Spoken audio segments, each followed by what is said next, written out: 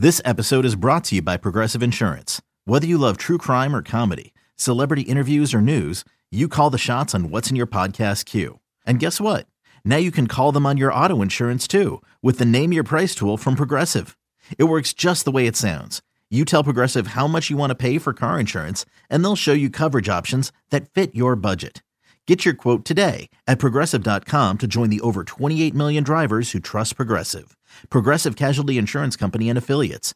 Price and coverage match limited by state law. When you need mealtime inspiration, it's worth shopping Kroger, where you'll find over 30,000 mouth-watering choices that excite your inner foodie. And no matter what tasty choice you make, you'll enjoy our everyday low prices, plus extra ways to save, like digital coupons worth over $600 each week. You can also save up to $1 off per gallon at the pump with fuel points. More savings and more inspiring flavors make shopping Kroger worth it every time. Kroger, fresh for everyone. Fuel restrictions apply.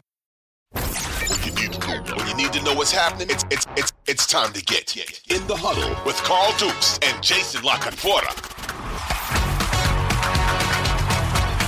Back for another edition of In the Huddle. Super Bowl is come and gone. Carl Dukes put him up, along with my man Jason La Canfora, Brian Baldinger, part of this podcast as well, as we talk about all things NFL, guys. And all I can say, Jason, is we asked for a great game last week. It's all we wanted. Yeah. We said, let's just have a great game.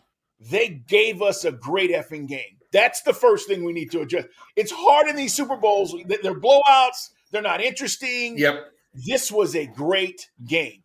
Yeah, I mean, it was compelling from start to finish. Jalen Hurts in defeat. I don't know what more anybody could have wanted out of that young man. I mean, yes, he had one mistake handling the football, but I mean, that was a performance for the ages.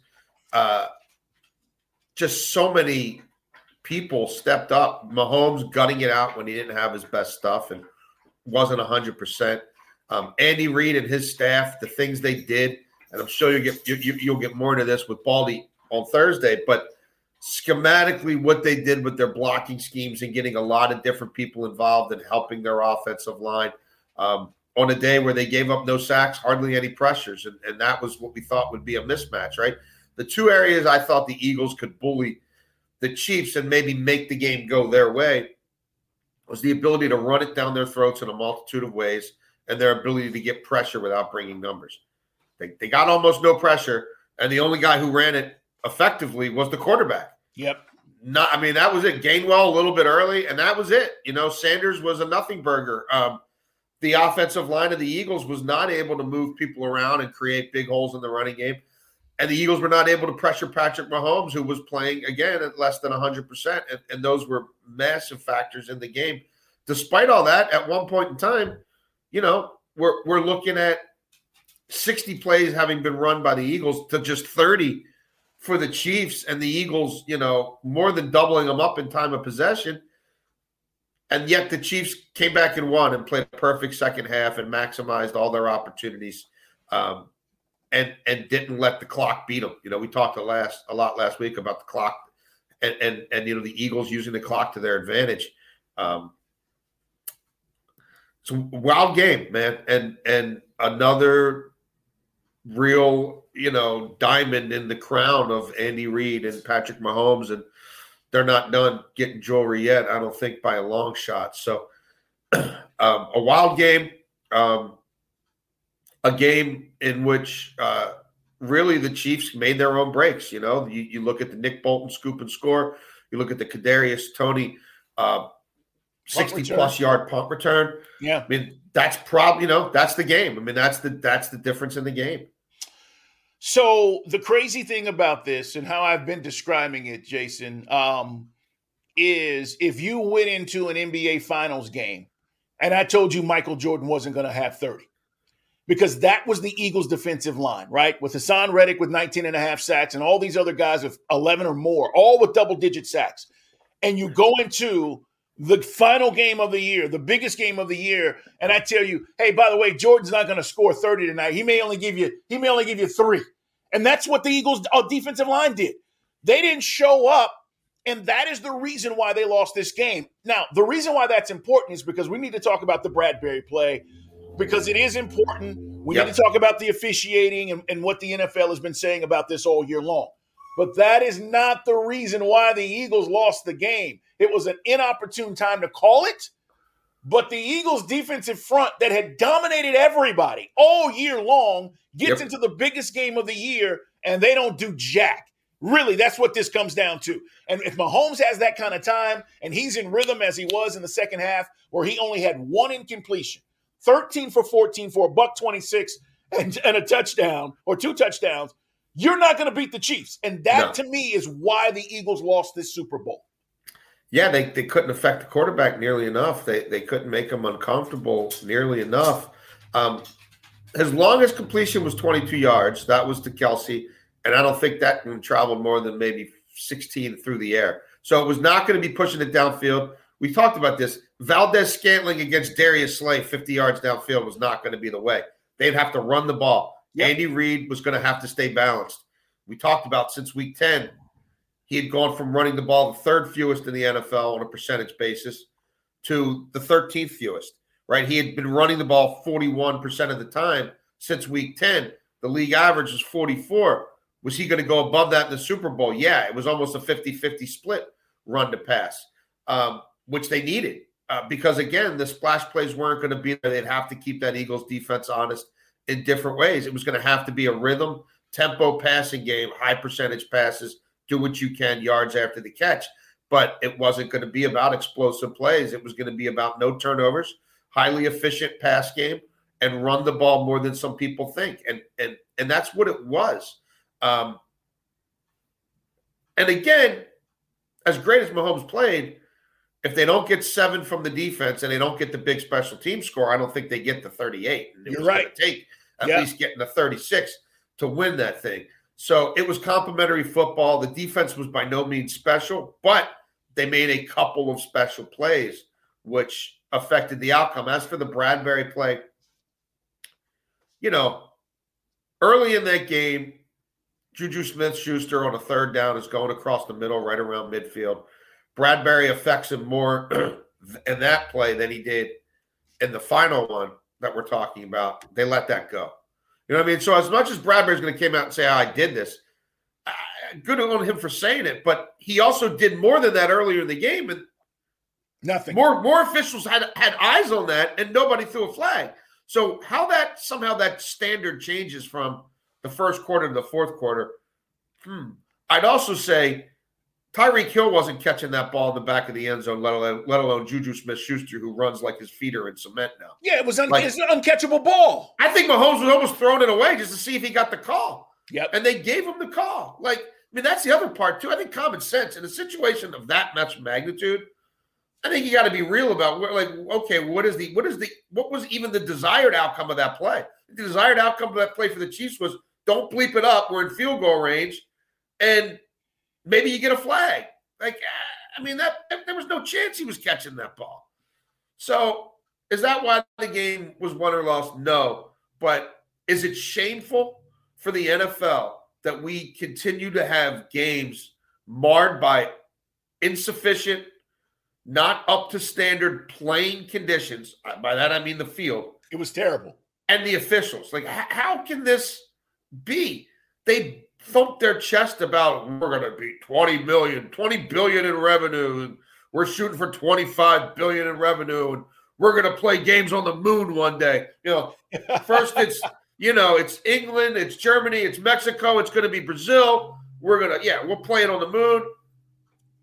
And we keep seeing guys slipping and sliding and getting hurt, non-contact, in playoff games. This isn't a preseason game. And I saw a tweet the league sent out that morning about how much time and money they put into that playing surface. And we've got all these pallets. Did you see that? It's like $80 million. We roll it in, we roll it out. We're watching it like it's a newborn baby. Did anybody test it out? What the hell are we doing here? It's shameful. Shameful. It was bad. There's no doubt about it. Guys are changing cleats to try to adjust during the game. And listen, that can be a normal thing. This is the Super Bowl. This isn't any given Sunday. It's the damn Super Bowl. So these guys shouldn't have to go through that or worry about a guy slipping and breaking his ankle. But they're fortunate nobody seriously got hurt.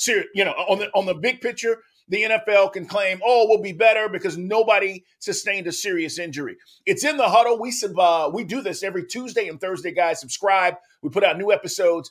We're talking about Super Bowl 57. It's one of the all-time greats. I don't want to sit here and tell you it's the greatest Super Bowl and be a prisoner of the moment. But it's one of the all-time best Super Bowls because it went down to the end. The problem was we were not satisfied as fans because you had an anticlimactic ending. The game itself was great. The last minute 40, weak sauce. And that's why fans around the country are like, whether you're an Eagles or Chiefs fan, it's like most people weren't. Most people were just watching this game, Jason, have an interest and be with friends and eat chicken wings or whatever the hell they were eating. But at the end of the day, you're like, the ending, man, it sucks. Let's be honest. Well, and I think, again, neutral observer, just sort of someone watching as a fan of football, fan of the human spectacle, what these men can do with their minds and bodies for 3 hours. Hurts played one of the all-time great games. I mean, again, he literally was the entire offense. I mean, he made throws the likes of which Mahomes didn't even attempt in that game, and he made them time and time again. And he was the only person who could run the football for that team. I mean, I don't know what more, other than throwing a pass to himself, I don't know what more anyone could ask of him. He was the entirety of their offense. And he didn't get one last bite at the apple. It's 11 seconds instead of 35 or, 48 or a minute 12 or whatever it could have been, had they not thrown a flag when they did. So as well as he played, you would have really liked to see him get, have at least one timeout and 30-some seconds to operate with and see if he can get him in field goal range. But I mean, what a tour de force performance. Had they given Jalen Hurts the MVP award, I don't know that anybody could have really flinched. No. I mean, I wouldn't have. I get it. From start to finish, opening drive till the last time he had the ball in his hands, he was the best football player on that field for the totality of that game, period. Hands down. I totally agree. And by the way, while we are talking about the Eagles offense, this just in, it is Tuesday, so this is coming in as we speak, but Shane Steichen has taken the job with the Indianapolis Colts. He will become their new head coach. For Jason and I, the good news is that Jeff Saturday is not getting that job, all right? And not that we're haters, but the fact is, well, listen, it's good news for the sport, but for my Twitter feed and my columns at the Washington Post, I lost my muse, man. Yeah. I mean, him and Irsay, that was a dream team. Oh, trust me. There are guys that you're like, this is great. That train was always on time, Carl. I'm going to miss that train. You're getting all this great stuff. But Shane Steichen is was the Eagles defensive or offensive coordinator. He spent 7 seasons with the Los Angeles San Diego Chargers. Obviously, Sirianni brought him over. The cool thing about this, and we talked about it last week, Jason, he was the guy calling the plays. It wasn't Nick Sirianni. Yeah. So twofold here as we're talking about the results of the Super Bowl. One, he takes the Colts job. There's a lot there. They got a lot to fix. But what does it do for? But what does it do for the Eagles now? Does Sirianni still go out and hire another OC and decide to not call plays? I would think they promote their quarterback coach, Brian Johnson, who a lot of people had interest in as an OC. And now this allows them to keep him in the building, right? Because we want to go somewhere else and work with a lesser quarterback, or you want to stay here, compete for a Lombardi Trophy, work with Jalen Hurts with all these pieces on offense, and fast track yourself to be a head coach in 3 years from now. So I would think that would be the chain of command, and Sirianni would delegate, and we'll see how that goes. And then as to, the Colts hire, I mean, look, it makes sense. They're going to be drafting a quarterback. They can't. They got to get off the end of the career carousel.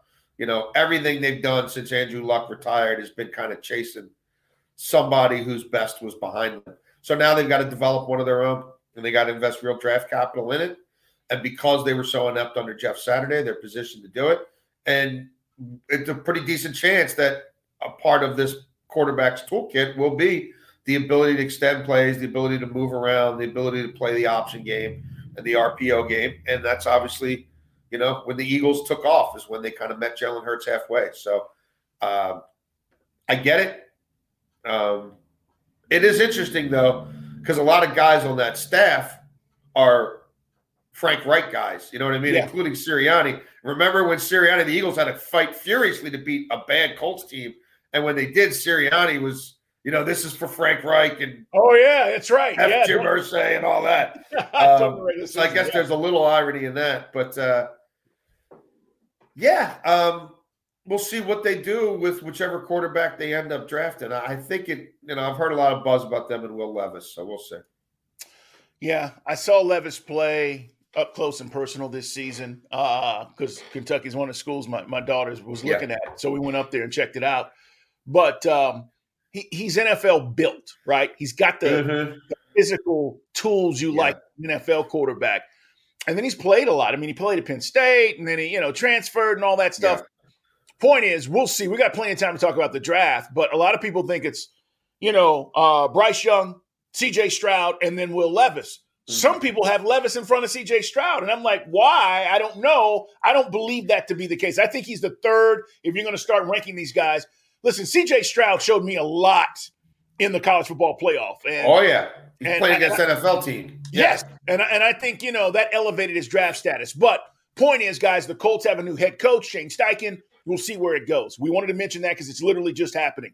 I want to talk about the legacy of Patrick Mahomes because he's now the 13th starting quarterback to win multiple Super Bowls. And you start talking about these guys, right? And they're all in the hall. I mean, you start talking about Bradshaw and Staubach and, Brady's the outlier, guys, of course. But Roethlisberger, Elway, the Mannings, both Mannings have two each, Yeah. So he's done something, Jason, that nobody's ever done in a 5-year period. 2 regular season MVPs, 2 Super Bowl MVPs, 2 Super Bowl chips, and he's 27 years old. I mean, this is interesting when you start projecting. One, we don't know about health, but before the age of 30, and Jason, if they're able to get back, this guy could have 3 chips within a 6 or 7 year period. Nobody's done that.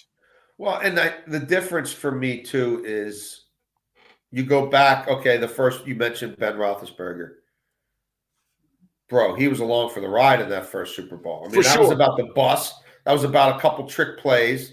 That was about Bill Cowher's defense. Yep. I mean, there were games where Roethlisberger might as well have been Terry Bradshaw. You get 7 completions, we win the game, son. You know what I mean? And don't turn it over more than twice. Like, that was the reality of that first one with Ben.